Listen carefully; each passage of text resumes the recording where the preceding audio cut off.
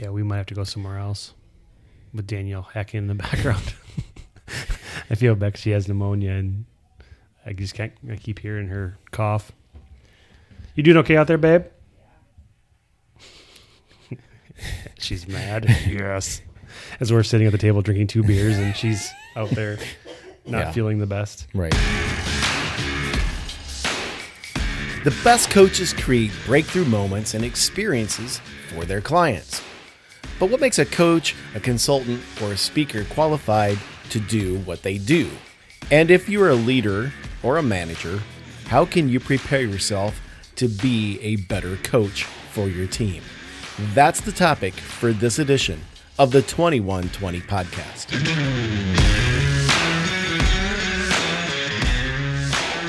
This is the 2120 podcast, where each week, 2 guys take an idea, an experience, or a topic that we're passionate about, and we talk about it with you for 20 minutes. Welcome to the 2120 podcast. I'm Matt. And I am Jim. And we are sitting on location at my house.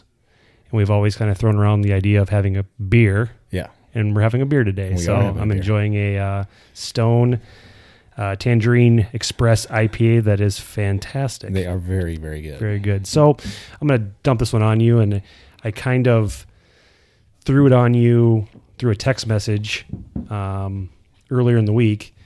But what gives you permission to be in the space that you're in? I have a full-time job. I work for a company that I love, and you are doing your own thing.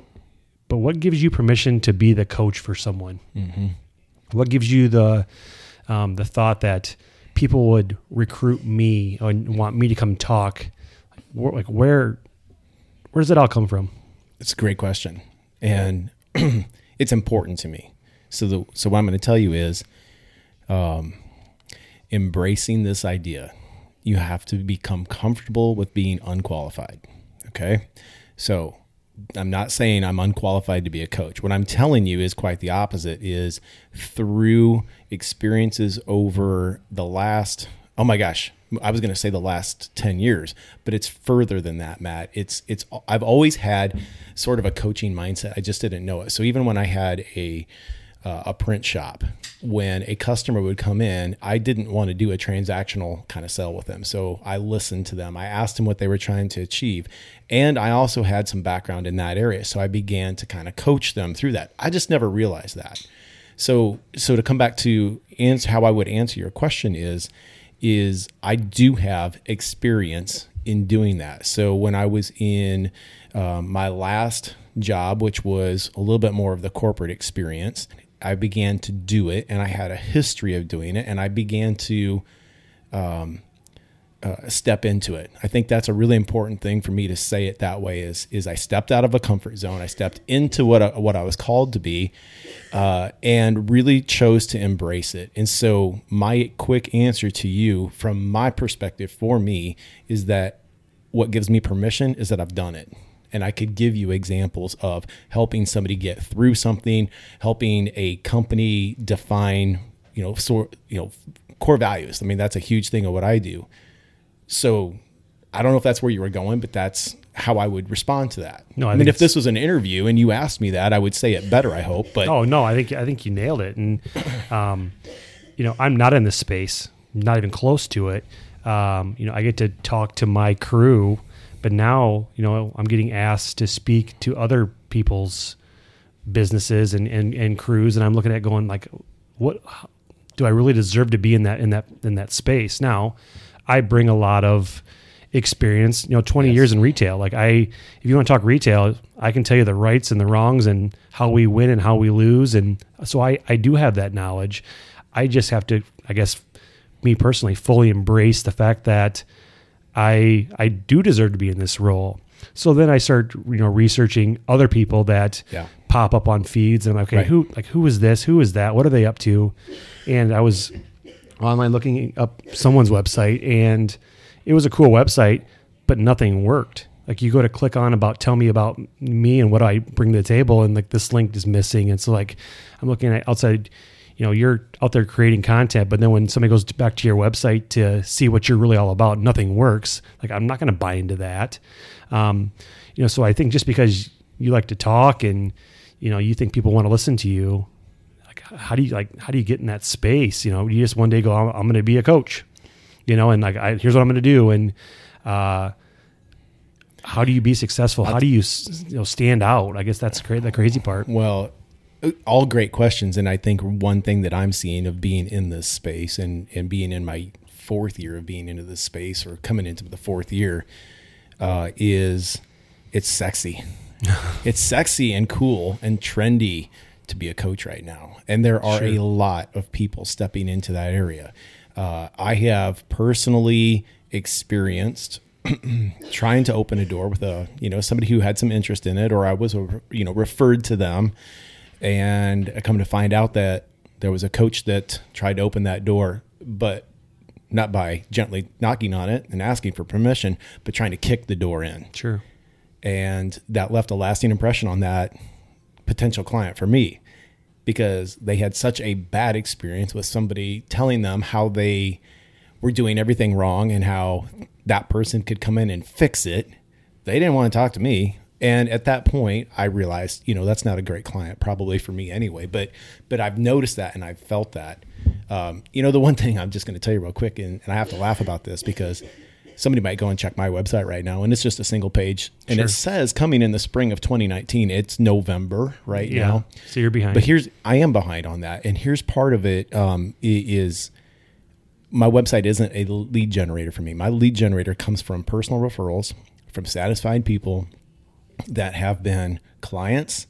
They're telling other people, and it's also of the content that I'm putting out into the world, primarily in LinkedIn. So that's that's not an excuse for not doing the website. Sure. However, that has been the great generator for me. Yeah, but I'm pretty close to you, and I can give you some solid, feedback. You got to fix your website. I do, because you're out there hustling and you're talking to people, and people are dropping your name saying you need to get this guy. Yeah. But then when they go back to the website to check you out, and the link's broken, it's a ding in the validation. Absolutely. Right? So fix it, and then it's a non-issue, and we're not even having this conversation. But there's so many people in this spot, and the names that get dropped in the feed on Instagram, and as you're rolling through that, everybody is coaching now and everybody's doing this. And at the end of the day, like, who do you pick? Right. Who do you, if you're a company or a business that's struggling right now, it has to be the word of mouth of,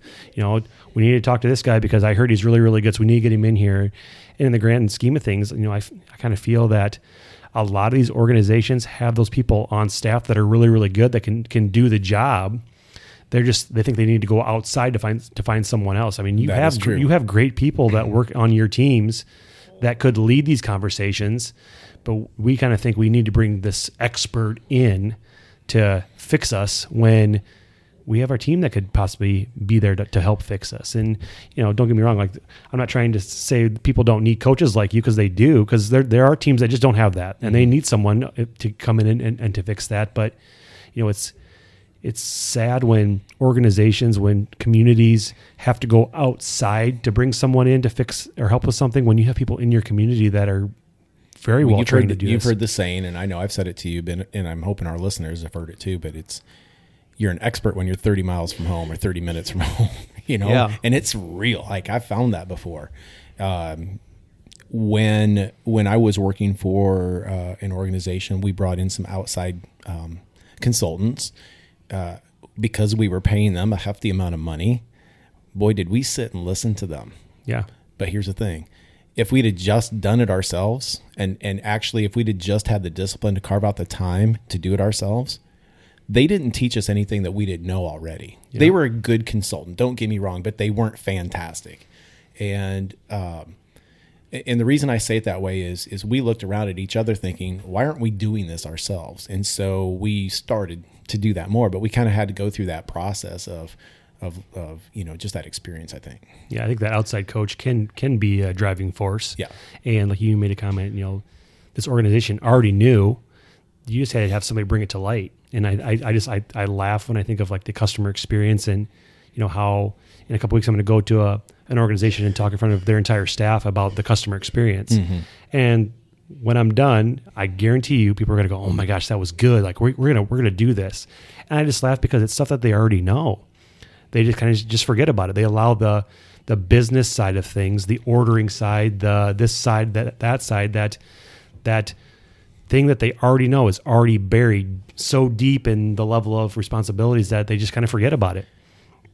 So many things right now are running through my head. Now, the first thing is you are excellent at that topic. Sure. Okay. And you've I gotten it. the feedback, Yep. you get excited, Yep. and you bring an energy to it.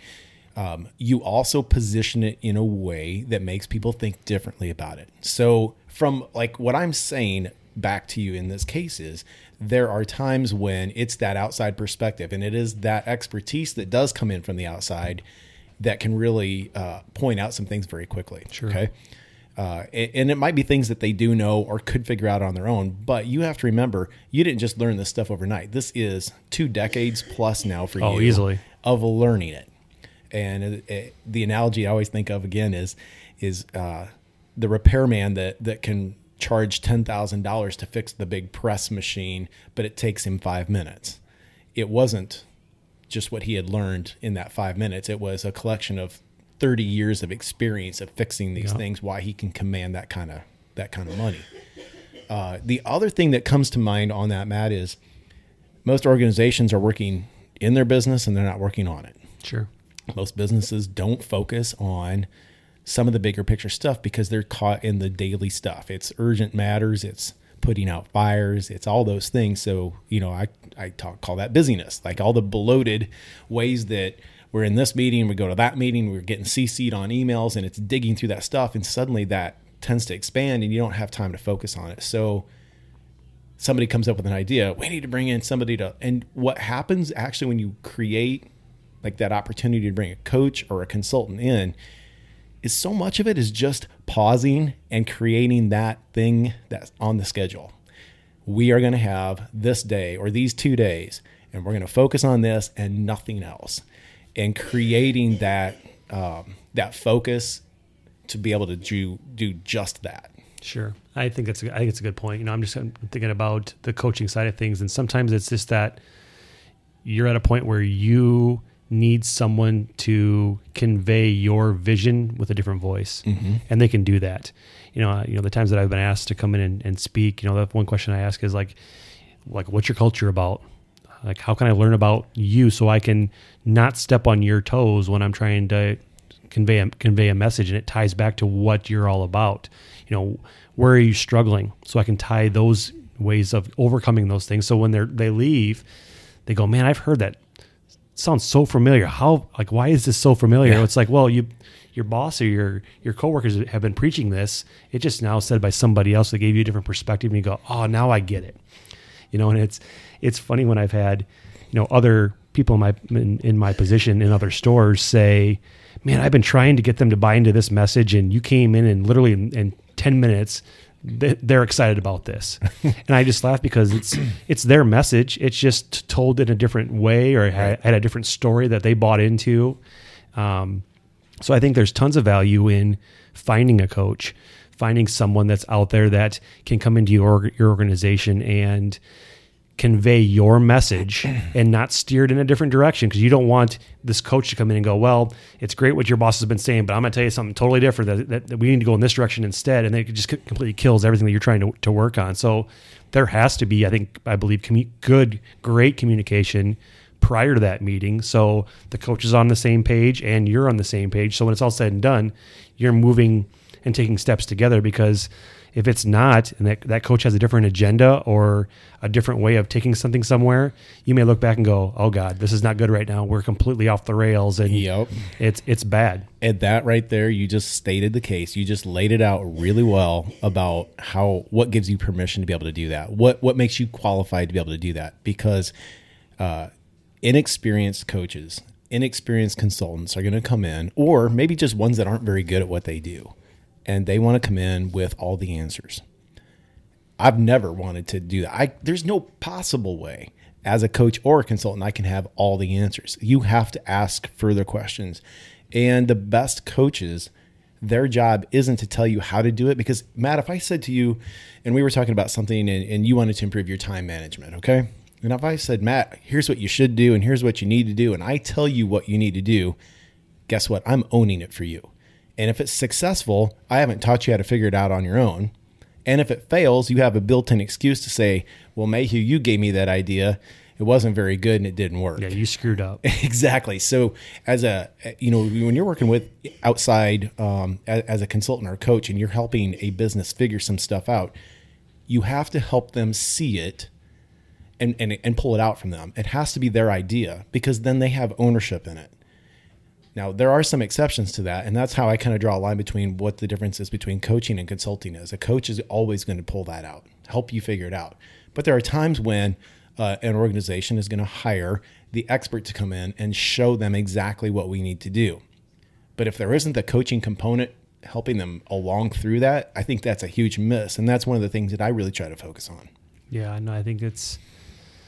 You have to ask for permission. I think that's a perfect way to just think about this because, we started with this. There's so many people in this space that just they're confident. They believe they deserve to be in that space, but are you really being humble from the standpoint of I like to talk and people like to listen. And if you want me to come in, I'd be more than happy to do this for you and own that role rather than, well, I'm the coach, so people should be calling me because I'm the coach and I have all the answers and I'm going to come in and completely blow up what you're going to be doing and you're going to be so successful when I'm done with you at the end of the day. It may not happen that way. And when you look at some of these pages and I'm not taking away from any of these people, but there's a lot of confidence on those pages. There's a lot of people that, I've watched videos and seen people in person and how they're on the video is this high level of energy and they're commanding the room and they're this and that. But when they're out in public, it's somebody that's totally different. Yeah. It needs to be consistent and not to pimp you out a little bit, but I've known you for a while and it's consistent with you. Mm-hmm. You're the same person on the street as you are leading a meeting. And I think that's tons of value because you don't want to get that fake person that you're going to spend $10,000 to come in and be the hype guy and he's jumping around on tables and you look at each other going like, what is going on right now? We just paid $10,000 to watch a guy jump around on a bunch of tables and it was fun to watch, but did he motivate us? Did he give us any real tools to be successful? Like what's that return on our investment down the road? We just basically watched a TV show happen in front of us, and I see it, and so that's why I really started to question, how do you own that space? How do you separate yourself from somebody else? And I think you nailed it. It's a word of mouth. Like you got to get more people talking about you and what you just did for them and be real with them. And I love the point of you have to ask for permission. I would love to come in. Do you want me to be there? And let the organization decide. Right.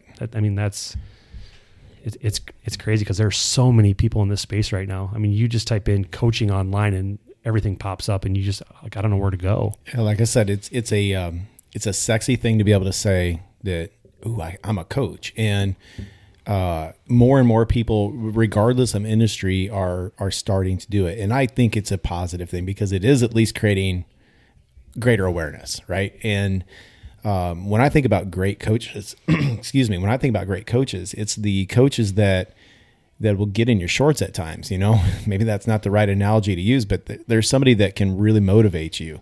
Not only are they giving you the strategy and the tips and the tactics, they are motivating you, or maybe the better way is they're inspiring you. Like I can get or I can be motivated by external things, but inspired usually comes from within. So you might inspire me at times to be a better person because of things that you challenge me with. I love the idea, whether it's at your place of work or wherever it is. I kind of shy away from the term manager and management, directors, all those things. Like I really strive to put a culture of coaching in with the clients that I work with because of all the things that we've just been talking about. Sure. I'm not going to just delegate a task, although that's important at times. I get that. But what if I can delegate that task in addition to giving you some ownership over it? Yeah, I don't think anybody truly wants to be coached. I think that people know they have issues and they have struggles, but the way that you coach, because I've seen it firsthand, you're not sitting down being that coach. You're having conversations in a way that's just natural and easy, and it leads to where you need it to go. Mm-hmm. I mean, there's not a playbook that you pull out and go, okay, if we do this play and then we do this and we do that, you're gonna get to here. Right.